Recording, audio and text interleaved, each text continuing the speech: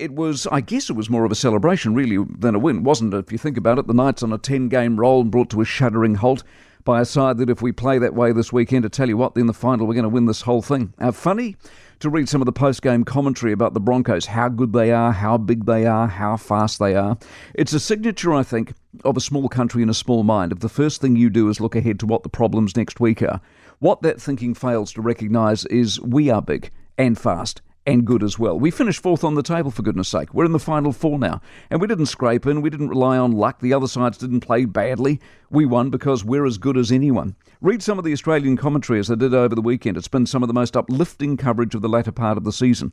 The Australians are in genuine awe of what the Warriors have achieved. They are the fairy tale of the season. That's what they're saying. Sydney Morning Herald. They are the fairy tale story of the season. They see Johnson as a Dally M winner. They see Webster as Coach of the Year. They haven't forgotten, unlike the NRL, the price we've paid over the COVID years, stuck away from home with all those promises about making it up to us. Saturday night was as good as you will ever see, both in atmosphere and performance. To be so dominant that you pull a couple of your best players off with time left is the stuff of dreams. Johnson seemed untouched by the leg and was a reminder of just how influential and brilliant he is.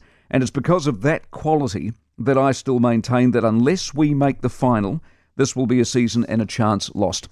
The only point of competing is to compete to win. We haven't won yet, but unlike the other years when we made it, but fallen short, we look a better side. We look better credentialed. We look like we belong there. We have all we need.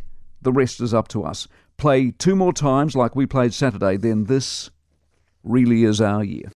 For more from the Mike Hosking Breakfast, listen live to News Talk ZB from 6 a.m. weekdays or follow the podcast on iHeartRadio.